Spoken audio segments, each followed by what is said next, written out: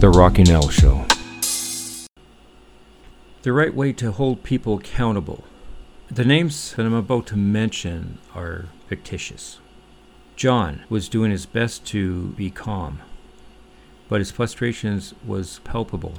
Janine was explaining that there was little chance her group was going to make the numbers for this quarter. Honestly, she said, the numbers weren't realistic to begin with. It was really unlikely that we were going to make them. That's when John lost it. You agreed to the numbers in our budget meeting. You came up with them. Janine was silent for a while. Then she stammered out a weak defense that John promptly tore apart. Later, when John and I were debriefing the conversation, he asked me a question that I've heard countless times from countless leaders. How do I get my people to be more accountable for results? Accountability is not simply taking the blame when something goes wrong. It's not a confession. Accountability is about delivering on a commitment. It's responsibility to an outcome, not just a set of tasks. It's taking initiative with thoughtful, strategic follow-through. And it's necessary at all levels of the hierarchy. Executives high on the org chart can't really be accountable unless the people who report to them also follows through on their commitments. This is a struggle, of course. I have seen leaders direct, question, and plead.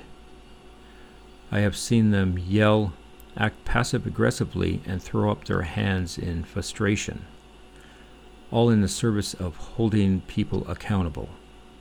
None of that works.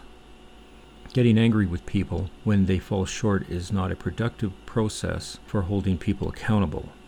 It almost always reduces motivation and performance. So what can we do to foster accountability in the people around us? We need to aim for clarity in 5 areas. Number 1, clear expectations. The first step is to be crystal clear about what you expect. This means being clear about the outcome you're looking for, how you'll measure success, and how people should go about achieving the objective. It doesn't all have to come from you. In fact, the more skilled your people are, the more ideas and strategies should be coming from them.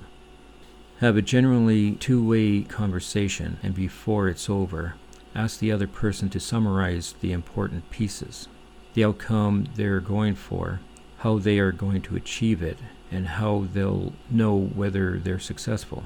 To make sure you're ending up on the same page, writing out a summary is a good idea, but doesn't replace saying it out loud. Number 2, clear capability. What skills does the person need to meet the expectations? What resources will they need? If the person does not have what's necessary, can they acquire what's missing?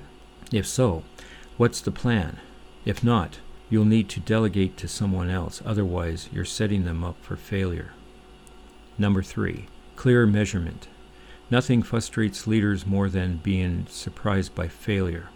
Sometimes the surprise is because the person who should be delivering is afraid to ask for help. Sometimes it comes from premature optimism on both sides. Either way, it's completely avoidable.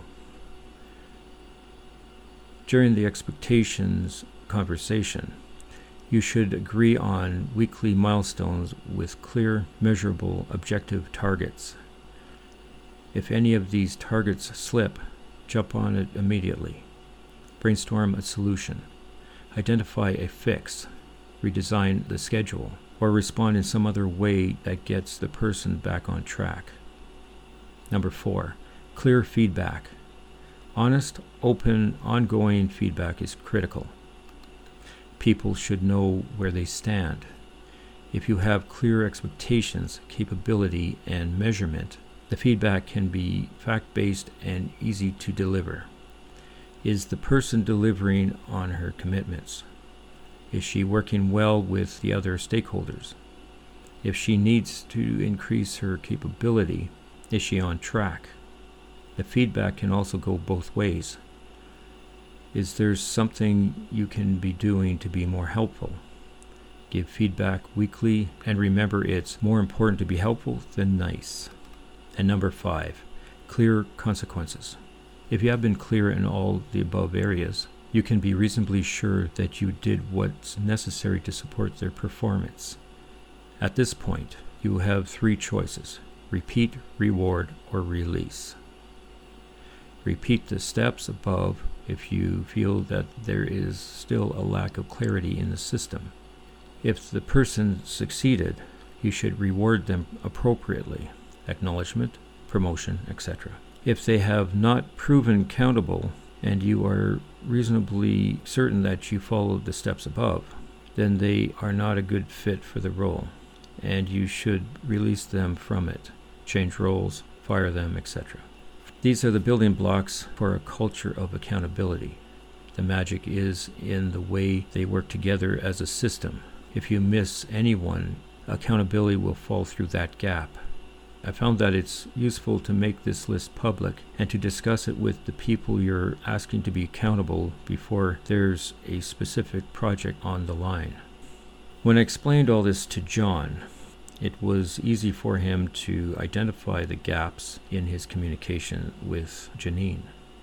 His expectations were clear, but her capability was lacking, which they had never addressed. Once they'd spoken about the gap, he could support her development with coaching while also reviewing her milestone more frequently. That gave him the data he needed to give her clear and timely feedback.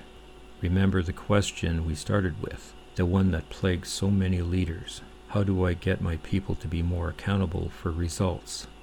Now there's an answer. It depends. Which of the 5 areas have you neglected? I hope you found this podcast informative. If you have any comments or questions or any ideas for a future episode, please send them to the Rockin' L Show at rockinlentertainment.ca. I'll be looking forward to reading them. Check out this and other podcasts on the Rock 103 website at rock103.ca. You can also catch this podcast on the Podbean, TuneIn, Spotify, and the Google Podcasts apps. If you haven't joined our mailing list yet, you can go to the Rockin' L Entertainment website at rockinlentertainment.ca. I also have a video podcast on YouTube. Type Rockin' L in the search bar. Until next time, thanks for tuning in. Goodbye, everybody. The Rockin' L Show.